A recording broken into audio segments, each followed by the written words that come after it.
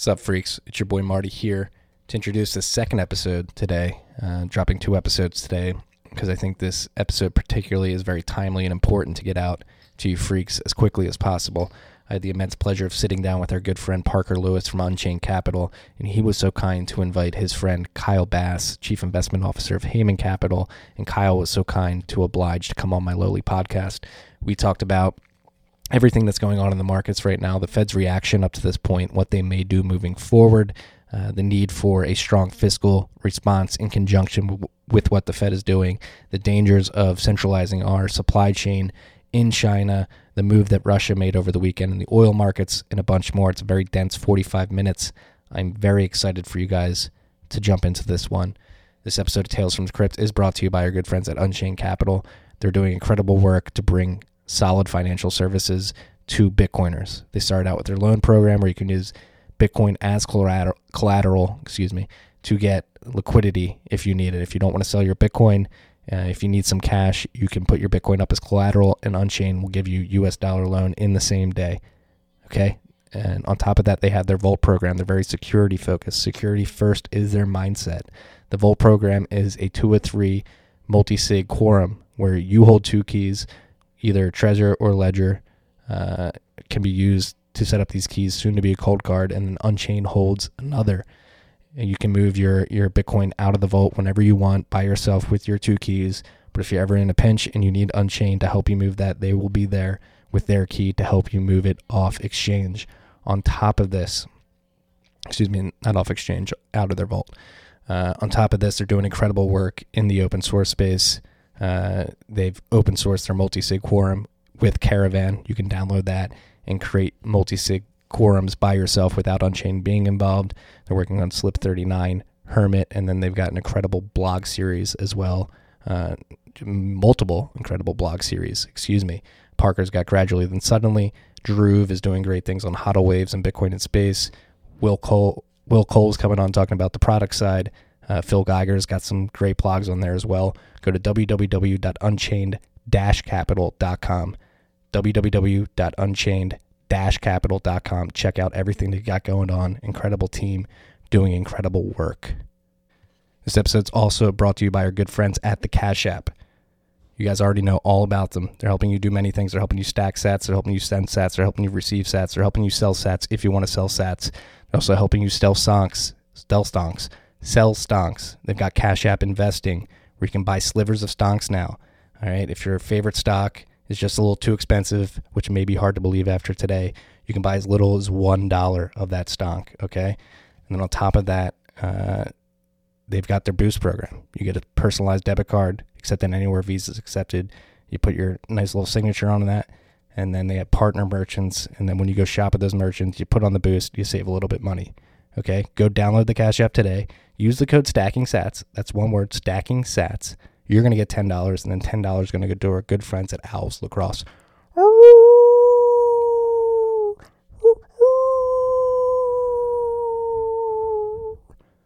Also, don't forget Cash App Investing is a subsidiary of Square, a member SIPC. Go to your local app store and download it today, and enjoy this episode.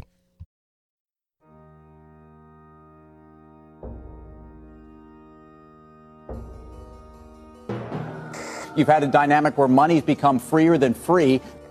If you talk about a Fed just gone nuts, all the central banks going nuts. So it's all acting like safe haven. I believe that in a world where central bankers are tripping over themselves to devalue their currency, Bitcoin wins. In the world of fiat currencies, Bitcoin is the victor. I mean, that's part of the bull case for Bitcoin. If you're not paying attention, you probably should be. Sup, freaks? It's your boy Marty Bent here for a very special episode, another flash episode this week. We've got 2 very special guests, one that you've met before. We've got Parker Lewis from Unchained Capital on the horn, and he's joined by Kyle Bass, the CIO of Heyman Capital. Parker and Kyle, welcome to the podcast. Glad to be here. Yeah, same here. Very happy to have you guys on the horn today, particularly a tumultuous day in the markets. S&P's down 9.5%. The Fed came out and announced that they're going to do $1.5 trillion in repo operations over the next few days. So I guess we could just jump in. It seems that the markets have been hit with a couple black swans in the last few weeks with the coronavirus and the oil wars over the weekend, sort of throwing more fuel on the fire. So Parker, last we met, we talked about the repo operations after the spasm in mid-September. What has happened since we last talked in your mind? Yeah, so I think that is one thing that obviously when we see a sea of red out there day after day after day, and kind of we see what's going on with the coronavirus and the all-out oil war, I do think that it's important to kind of frame that with the backdrop that the repo market essentially broke down in September before all of this happened, and that it's really the culmination of a setup where there was already some, I wouldn't say necessarily systemic, but there was some underlying market structure issue that the Fed was already dealing with. And then that then accelerates when there are two events that the market really had no way of forecasting. And so, as of 2 weeks ago, obviously the oil imbalance likely existed before, the all-out war. But in terms of the market's pricing for that, it didn't.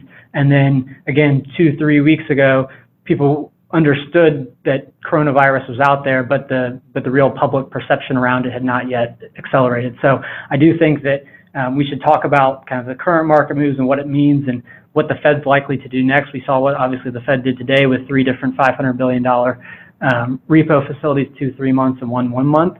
But that sometimes in the volatile markets, we can forget that the issues already existed, and this was the accelerant rather than necessarily the underlying issue.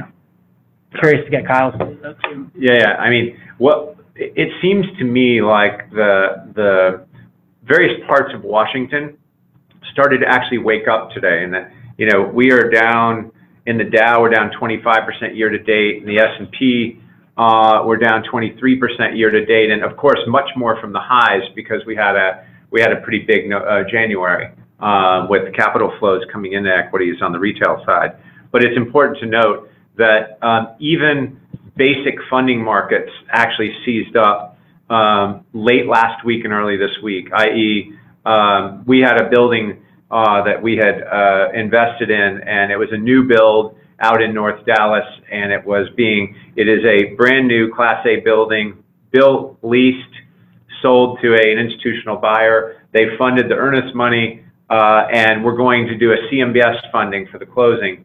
It was supposed to fund last Friday and close this Monday, and the transaction failed, and they asked for a 3-week extension because the CMBS markets weren't funding. And so when you think about Class A real estate, fully leased, credit tenants, this is easy funding, and the easy funding stopped. So when I think about the repo operations today, the Fed woke up. They did $500 billion in 3 months today. They're going to do $500 billion in 3 months tomorrow, and $500 billion in 1 month tomorrow. So you have $1.5 trillion in, call it, basic funding markets. And I think you have to separate that from high yield, even corporate credit and equities.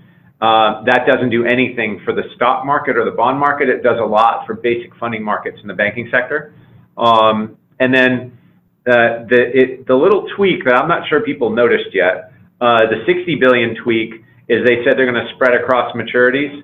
So now that's full QE, right? That's not short-term funding that they can just turn off. That's spreading. They're QEing 60 billion a month from now on, meaning they could expand the balance sheet $1 trillion in a year's time. Yeah, and that's the question that I've had is they've been signaling these short-term facilities, and at what point do they just recognize, or they may already recognize it, but something's preventing them from just going full QE and terming it out? Well, I think that the Congress doesn't want Fed balance sheet expansion again. The Republicans don't really want it. However, our country is facing a crisis of not only funding, but of corporate credit, because no one anticipated revenues dropping 70, 80%, or in some cases, maybe even 100% for a couple of months. And so I think no one thought about consolidated debt to EBITDA covenants with EBITDA collapsing. And so I think it's important to note that monetary responses here have to be coupled with fiscal response. It just has to. I know you and I, Parker, have talked a lot about,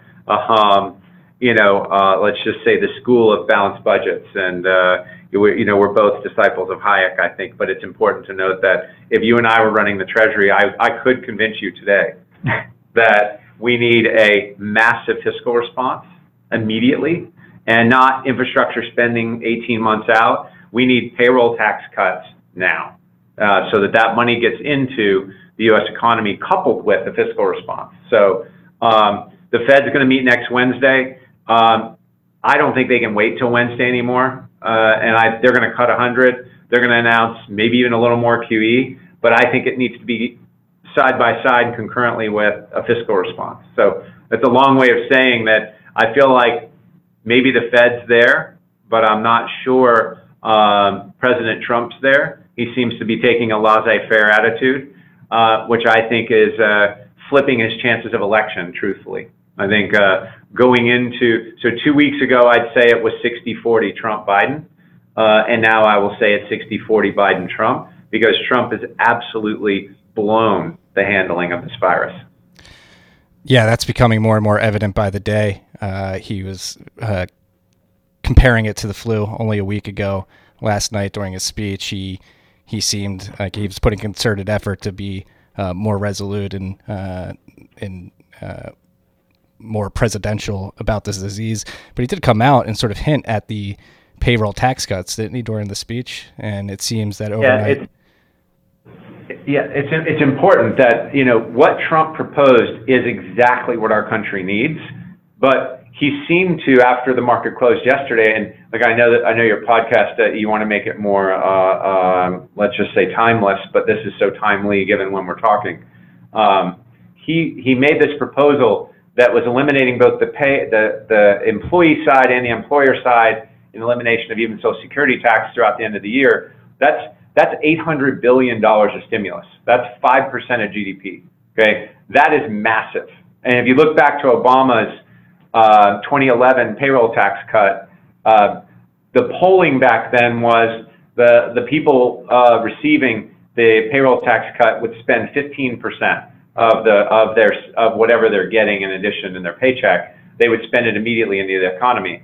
And if you look back at it, they spent about 36%. So if you take 36% of $800 billion and we get the full payroll tax holiday throughout the end of the year, that's a 2% of GDP fiscal injection immediately, which is exactly what we need.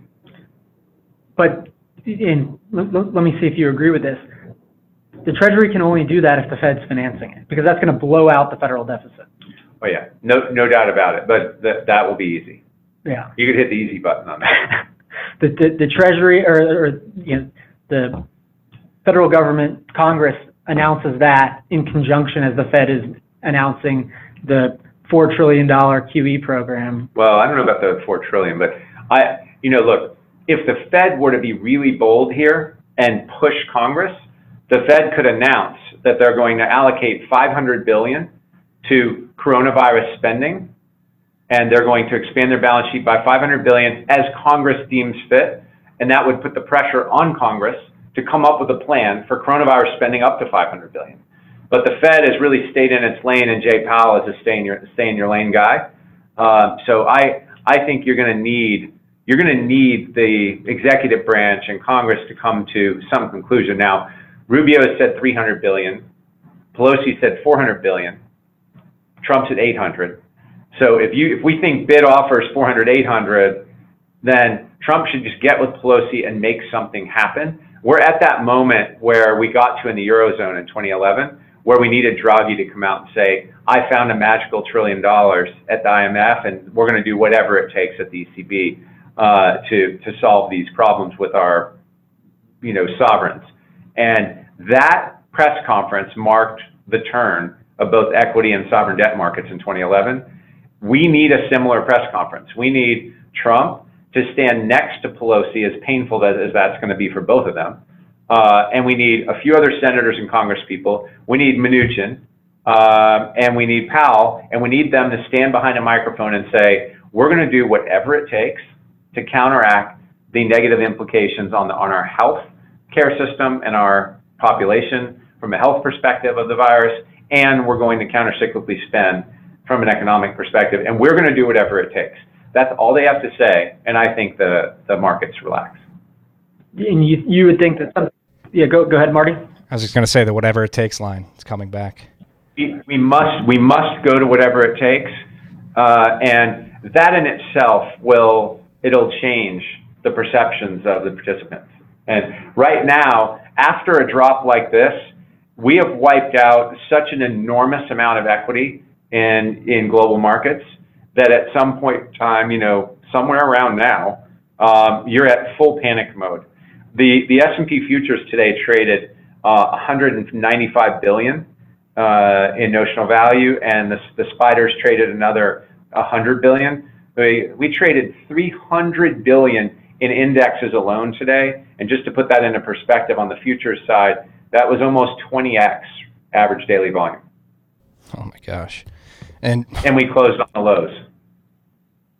And so, if anything, this wholesale this crisis that we find ourselves in is really laying bare the vulnerable situation that our economy's gotten in over the course of the last few decades, right? A virus can come out of nowhere and sort of grind everything to a halt. And we sort of, in my view, are being caught with our pants down. And it seems that other countries, Russia, maybe China in particular, are sort of smelling the blood in the water, tasting the blood in the water, and acting. Do you think that move by Russia over the weekend to not cut production was them striking while the iron was hot, while they saw us in a vulnerable state? 100%. You have, they play it off as a dispute between OPEC and Russia, really between MBS and Saudi and Russia. And what it really is the MBS Putin two-step. They smell blood in the water. It's a giant demand-driven collapse. And at that exact moment, they move to crush U.S. Energy independence by coming after our shale business. And what a lot of people didn't really make a lot, it didn't get reported yesterday. President Trump had a call with MBS yesterday morning. Just after his call ended, MBS announced the hiring of many super tankers to take oil out of Saudi strategic reserve and flood the market in the United States. It was a big middle finger to the Trump phone call, because as we all know, anything below roughly 40 equals bad for the United States, i.e. rigs get laid down, people get laid off immediately. We have massive job losses, and also it increases our dependence on foreign oil, because above 40 we are now a net exporter if you include NGL. So that was a pure economic attack on us. And then just today, the Chinese foreign minister came out and said that they believe that the coronavirus was brought to China by the U.S. military, which, is China, one day Wall Street's going to understand China is our mortal enemy. So far, our executive branch, our intelligence service, and our military knows China is the largest existential threat to the United States over the next 25 years. And yet Wall Street can't wait to invest another shekel into China in hopes of chasing the 1.4 billion person pot of gold at the end of the rainbow. Yeah, I was actually just reading the Department of Justice release late January of the Harvard University professor and 2 Chinese nationals who were charged in 3 separate China-related cases where they think that maybe the Harvard professor was sending information back to the Chinese government. So it seems that they're trying to infiltrate us and then attack from the inside and then attack from the outside. And that's what's really perplexed me this whole time. Since the news of the virus has started to spread mid-January and then picking up through February, it was extremely confusing to try to grasp what's going on, because it seemed like China wasn't being forthright with the information. And that's sort of the relationship we're in. We give to them, and they're holding their cards as close to the chest as possible and not being open about what's going on. Well, it's important to note that the Harvard professor that was indicted by the DOJ, along with his Chinese national postdoc students, was the director of Harvard's chemistry program, biochemistry program. He was on the payroll of the Chinese government, He was part of their Thousand Talents program. They recruited a U.S. national into their spy network, and they arrested him and a handful of others. And if you look, I don't know if you've ever looked at his homepage or the page of the Harvard biochemistry department, but it looks like he looks like he's standing at the University of Beijing, and he's actually in Boston and Cambridge. And it's important to note how deeply they've infiltrated our educational institutions and our companies in the United States and our national labs, for that matter. And so what we as a government need to engage in a whole of government rethinking of any labs that are funded by DOD or NIH, and whether or not we allow even naturalized U.S. citizens from foreign countries to participate in those labs, because right now we don't have any way to protect that intellectual property.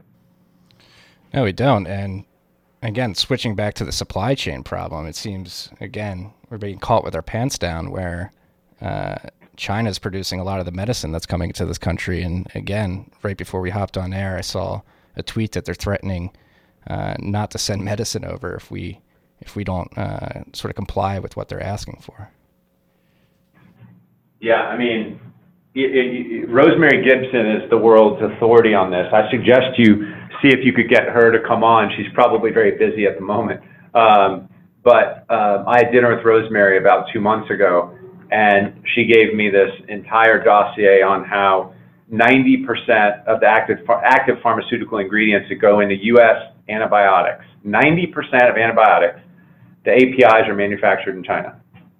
Now, from a national security perspective, that just can't be, right? And we've let it happen. So again, whole of government approach, we must have many months, if not years, of the ability to manufacture APIs for antibiotics.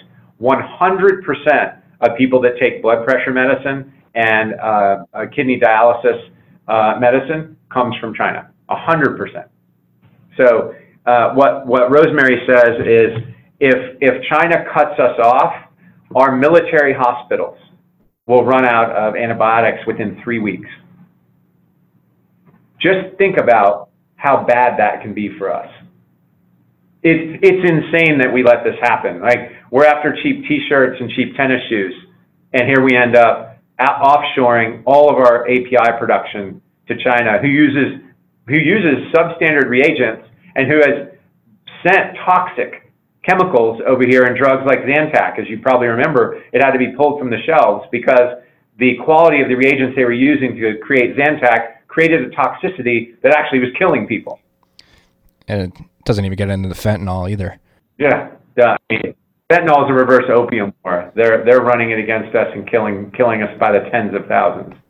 So how do we reverse this? If we need a fiscal response to this, what does that look like? Do we start funding factories here that solely produce these goods? Is that the way out? Last time I checked, our drug companies do pretty well. I don't think this requires government spending. I think it requires a government mandate that says of the drugs that they produce, of the antibiotics they produce, pick a number. 50 to 70% must be produced within the continental United States. It's a U.S. law. It seems pretty simple enough, and it seems logical too. It's so simple. It's so simple. Their margins are so big. This offshoring of drugs, while they raise drug prices, only increases pharma margins. So this is a greed problem. Interesting. And then I noticed with the oil too, you were suggesting to impose a $10 per barrel tariff on imported crude oil. Is that a big step forward as well? If you're going to have Putin and MBS ganging up on us at a point in time in which our energy national security is just as important to us as our pharmaceutical national security, I think that, look, my own view is the reason we were in the Gulf War and going into Iraq, I think it had everything to do with U.S. Energy security. And in fact, I've spoken with President Bush about this several times. So I know that 9/11 was a big deal, and I know that we had 3,000 plus Americans die in the most horrific terrorist event in the history of our country. But I also think that our presence in Iraq and Afghanistan was twofold. It was to, fight Al-Qaeda and the terrorist networks that are trying to disrupt, the U.S. way of life over here in our country, and also to protect U.S. energy security. As if you remember back then, we really hadn't discovered fracking yet, and we were having real problems getting hydrocarbons out of the ground. It is crazy that we could be energy independent, and something like this may prohibit that if we do not act quick enough. Yeah, we went from 5.5 million barrels a day of production to 11, and net of NGLs, we are technically a net exporter today. Now, if they kill our shale business, that roughly 6 million barrels a day all came from non-conventional sources or unconventional. And those decline curves of shale wells are, 75, 80% in the first year. So that hamster wheel moves pretty quickly. And if you bankrupt the shale business in the U.S., we'll all of a sudden, in the next 18 months, we'll have to rely on the Middle East again for 2 or 3 million barrels a day, which will, again, changes geopolitics. How do you think this is different than 2014? Now, obviously, Russia's involved, but similarly, oil went from 100 to 30. West Texas, the oil field restructures and becomes more efficient. We move on, and now this. So back in 2014, it was a technological innovation. We got to a point where we were fracking gas, then we figured out how to frack oil, and then we started really moving the needle on our production. And we started extrapolating, well, if we keep adding 1 million barrels a year to production by fracking the Permian, that we're all of a sudden going to have more than enough oil than we know what to do with WTI. So we're going to have to actually start exporting. And so when the oil market figured that out, and we were trading at 100, 105, we went to 30 because of the oversupply. This is an outright sovereign attack on our business here. This is analogous to China. What China did to our pharmaceuticals business, it's what they did to our aluminum business. What they do is they give their aluminum producers free electricity and free land. Well, electricity is the largest input to aluminum smelting. So they could come in and undersell us at price for aluminum, and our capacity utilization of our aluminum plants went from 85 to 40 in a year. And at 40, you're out of business. So that's why we implemented those.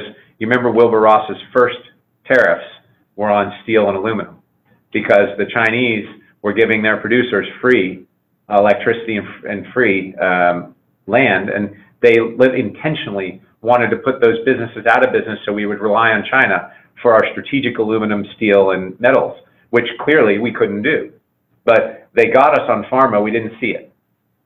They didn't get us on aluminum and steel, and I don't want Saudi and Russia to be able to get us on oil, so I think we should consider putting an import tariff on foreign oil. Now, that will suck for some refiners that only use foreign heavy oil, right?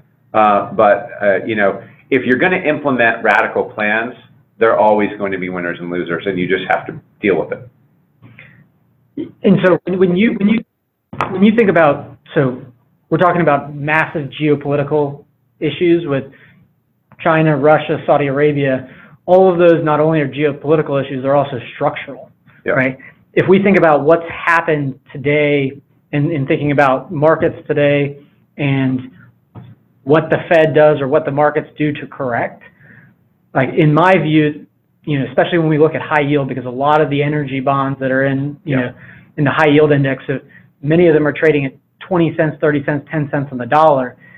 It's very difficult to put that back in the bag. And that, now that the market is so aware of this imbalance, it's like that debt needs to be restructured. And, just looking at the high yield market as a whole, it's like those funding issues kind of in the overnight markets, are one kind of aspect of it, but then corporate credit and, how it's, once that dam breaks, it's very difficult to turn it on a dime. Oh yeah. Right. So I'm not suggesting we're going to turn it on a dime. This F5 tornado is ripping through here, and there will be casualties, right? The last thing you want it to do is just keep ripping through here, though, right? So what I'm suggesting is we don't want our entire shale business to go bankrupt. The weaker players will certainly go bankrupt. The over-levered players on the corporate side will certainly go bankrupt. Look, our administration is going to have to decide whether we're willing to bail out the airlines, the cruise lines, and the theme parks. We're just going to have to make that decision, and that's going to be a tough one. You remember 9/11? When you have high fixed cost structures, when you have an airline, you have pilots, flight attendants, gate workers, gates. Your cost structure is still 100%. You can't lay those people off. They're all unionized. So if your revenue goes to zero for 3 weeks, you can go from healthy to out of business. You just think about how crazy that is. An airline can be out of business in 3 weeks with zero revenue, with the flights grounded. And so I think that we'll have a period of time, whether it be 6 or 8 weeks, where people won't fly.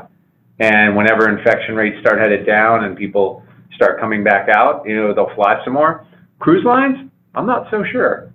I'm not so sure people are going to go get in floating Petri dishes and hope they can dock somewhere again. I'm sure. I don't care how cheap. I'm sure some of Middle America will, but I bet they have a permanent loss of customers to a certain extent. For a more extended period. So it's going to be really hard for the government to, quote, bail them out unless they're senior secured in front of the banks, in front of the equity, and then you're going to have to start imposing, I think you're going to have to impose curbs on executive pay until they've paid the government back. So that's the only way I would do it.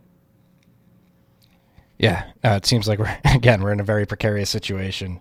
Drastic times call for drastic measures, and with Parker, like you said, and with the shale business particularly, like a lot of that debt is BBB rated or junk, straight up junk, and the restructuring of that corporate debt sector particularly is frightening when you just think about the numbers. There's hundreds of billions of dollars worth of these corporate bonds. Yeah, and so I believe the high yield credit markets, don't quote me, but it's either 1.6 trillion or 1.9 trillion. It's somewhere in that order of magnitude. And if you just look at HYG, which is the high yield ETF, the high yield ETF has dropped $10, and it's more than 10 bond points in the last 2 weeks. It's dropped from 87 to 77. And when you think about the average maturity that's in that index is just under 5 years, and not doing complex bond math, but just kind of averaging it out, that's effectively an interest rate increase for that entire universe of corporates, and obviously not distributed evenly, and energy's gotten hit more. That the cost of interest to refinance debt in that space has gone up by 2% in a matter of 10 days. And if you were thinking about the Fed slowly increasing interest rates by 25 basis points over the course of 18 months or 2 years, that's like these companies getting 8 interest rate increases in 2 weeks. And we know that the Fed looks at risk premiums. And so what we're essentially seeing now with treasuries, one, treasury volatility is a problem in itself, but generally over the last 2 weeks, treasury yields collapsing, and at the same time, risk premium widening. And so I think that that's a real problem. And just looking at, sometimes we get lost at looking at the aggregates, but if you look at the actual components of the HYG, the high yield index, or at least the high yield ETF, there's 1,000 bonds in there. When I was looking at this 18 months ago or 2 years ago, virtually every single of the 1,000 bonds that were in that index were trading at or above par. And the entire index was trading at, say, 105, 106 relative to par. 2 days ago, 650 of those bonds were trading above par. Yesterday it was 530. Today it's 430.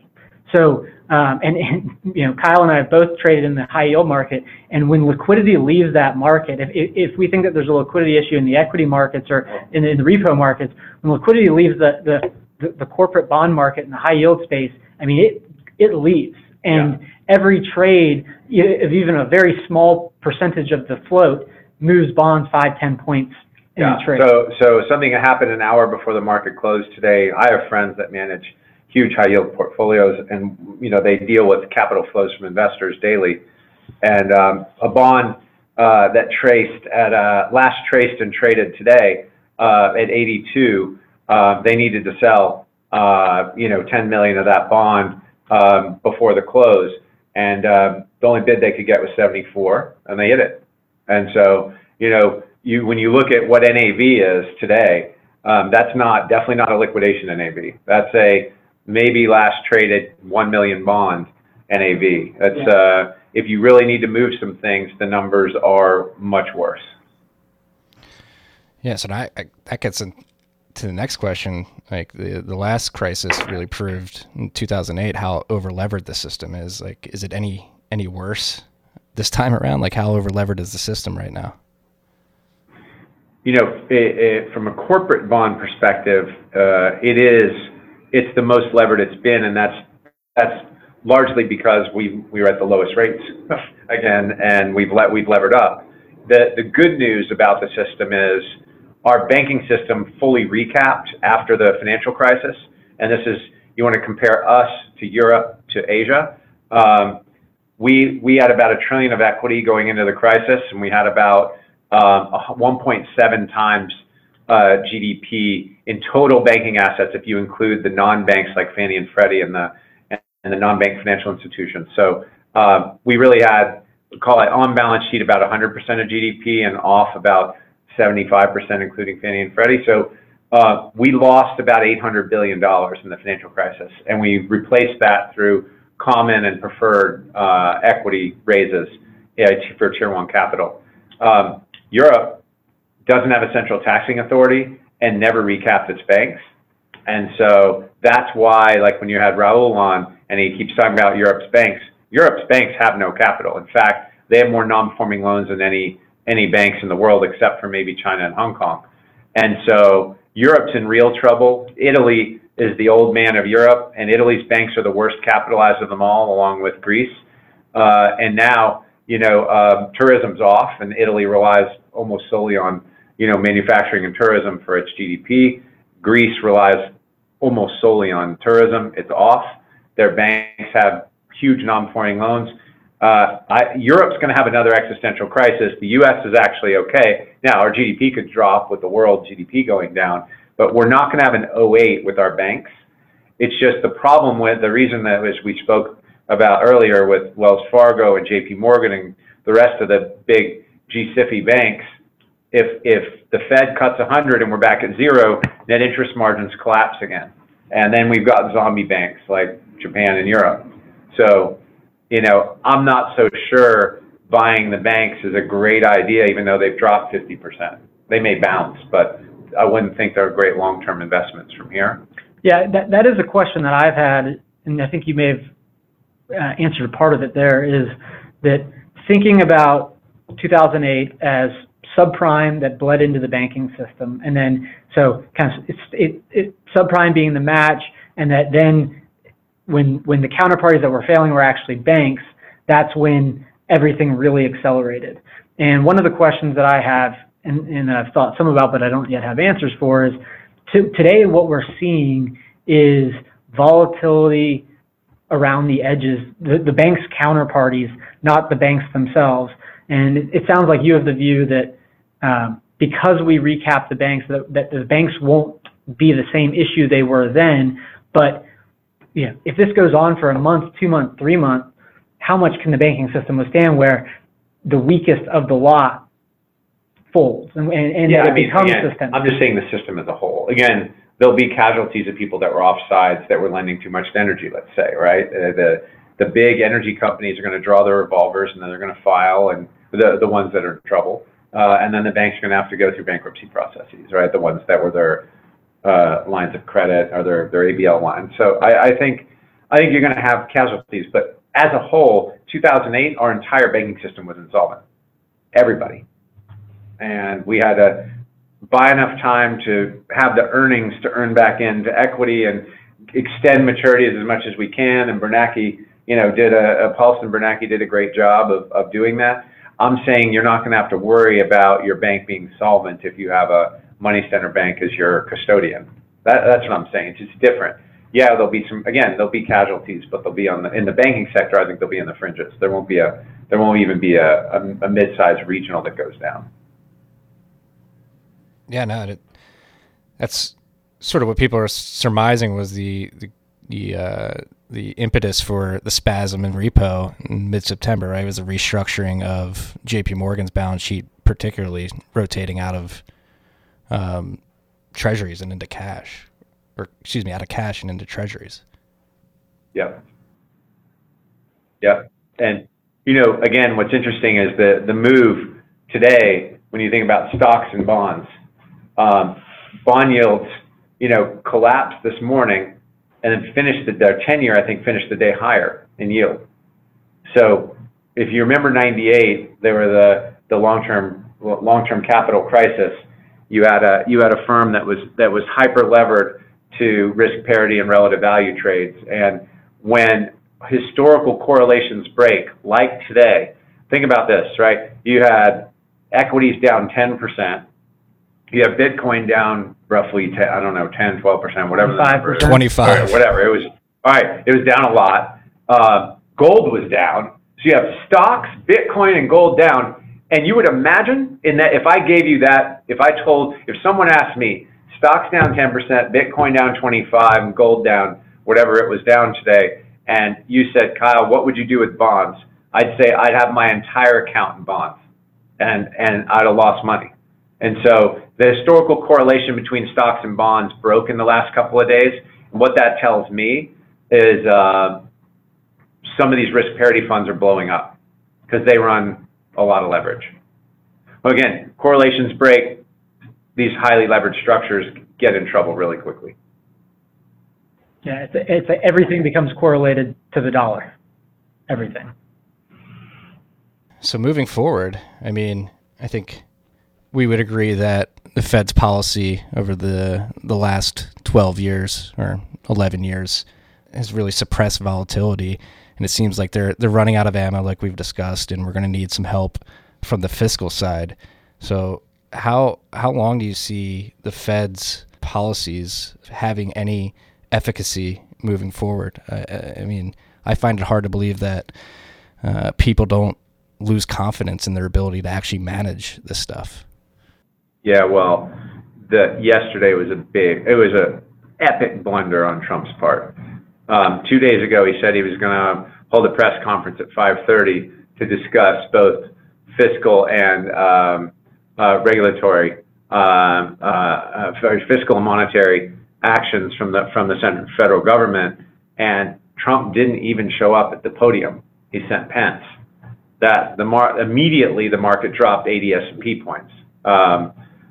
And then we have today, and today was just an epic failure of, just a tiny tweak on the regular funding markets, but no help for asset markets anywhere, and no whole of government approach. Again, think about how they orchestrated the bottom in 2008, and they just seem to be asleep. Now, again, some people in DC woke up today. Maybe 6% yesterday and 10% today wake some people up.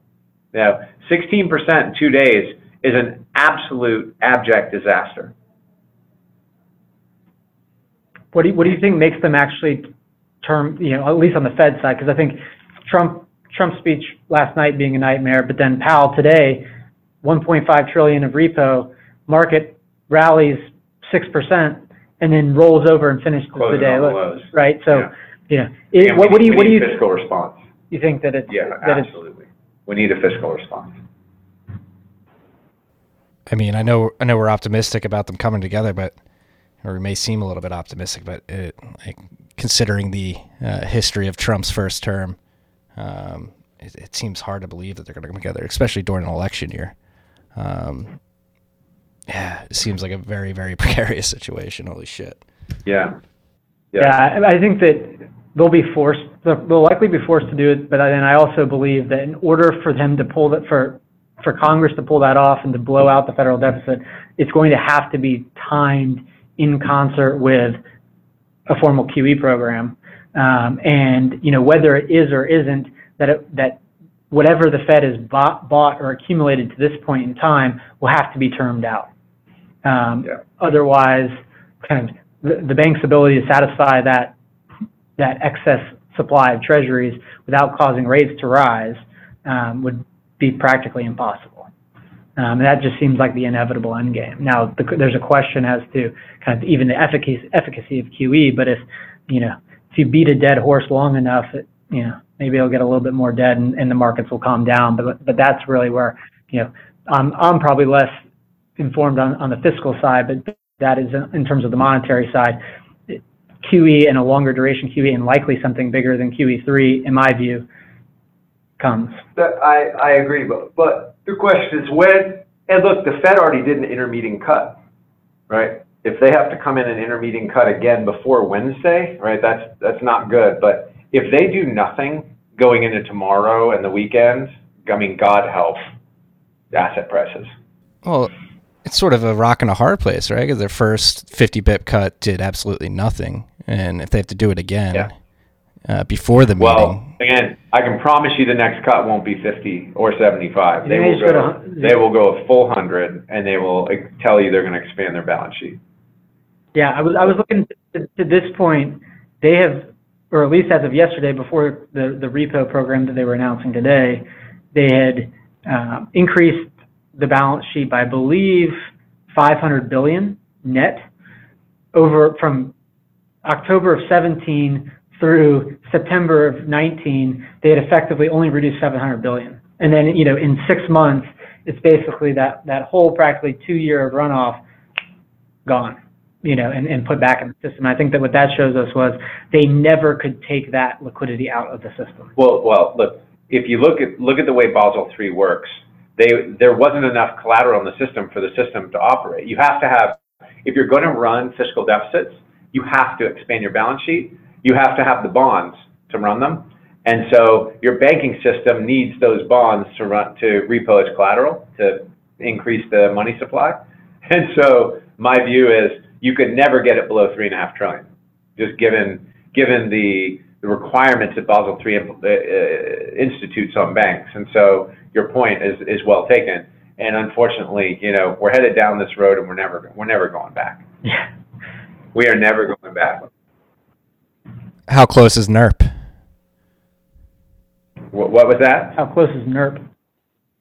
I think that's today. I know enough Fed governors that I think it is literally an impossibility today, given our current Fed staff and understanding of NERP. I just think we'll just keep expanding on the fiscal side. That doesn't mean that we can't expand on the fiscal side enough to where we have where we cap maybe the 10-year and try to develop some steepness in the curve. The steepness in the curve is positive for our system, and so we can't have a flat curve. And I think we'll go for that. All right, we're about 45 minutes in. I'm scared shitless. I want to thank you, gentlemen, for taking some time to sit down and talk with this freak. If you guys have any parting notes in the last 45 seconds, words of wisdom you want to give to the listeners. No, that's it. That we appreciate it, and God help the United States here in the next few weeks. And God help the Bitcoiners. There are no circuit breakers. Be careful. Find safety in Sats. Thank you guys. Really appreciate it. All right. See you, Marty. See you.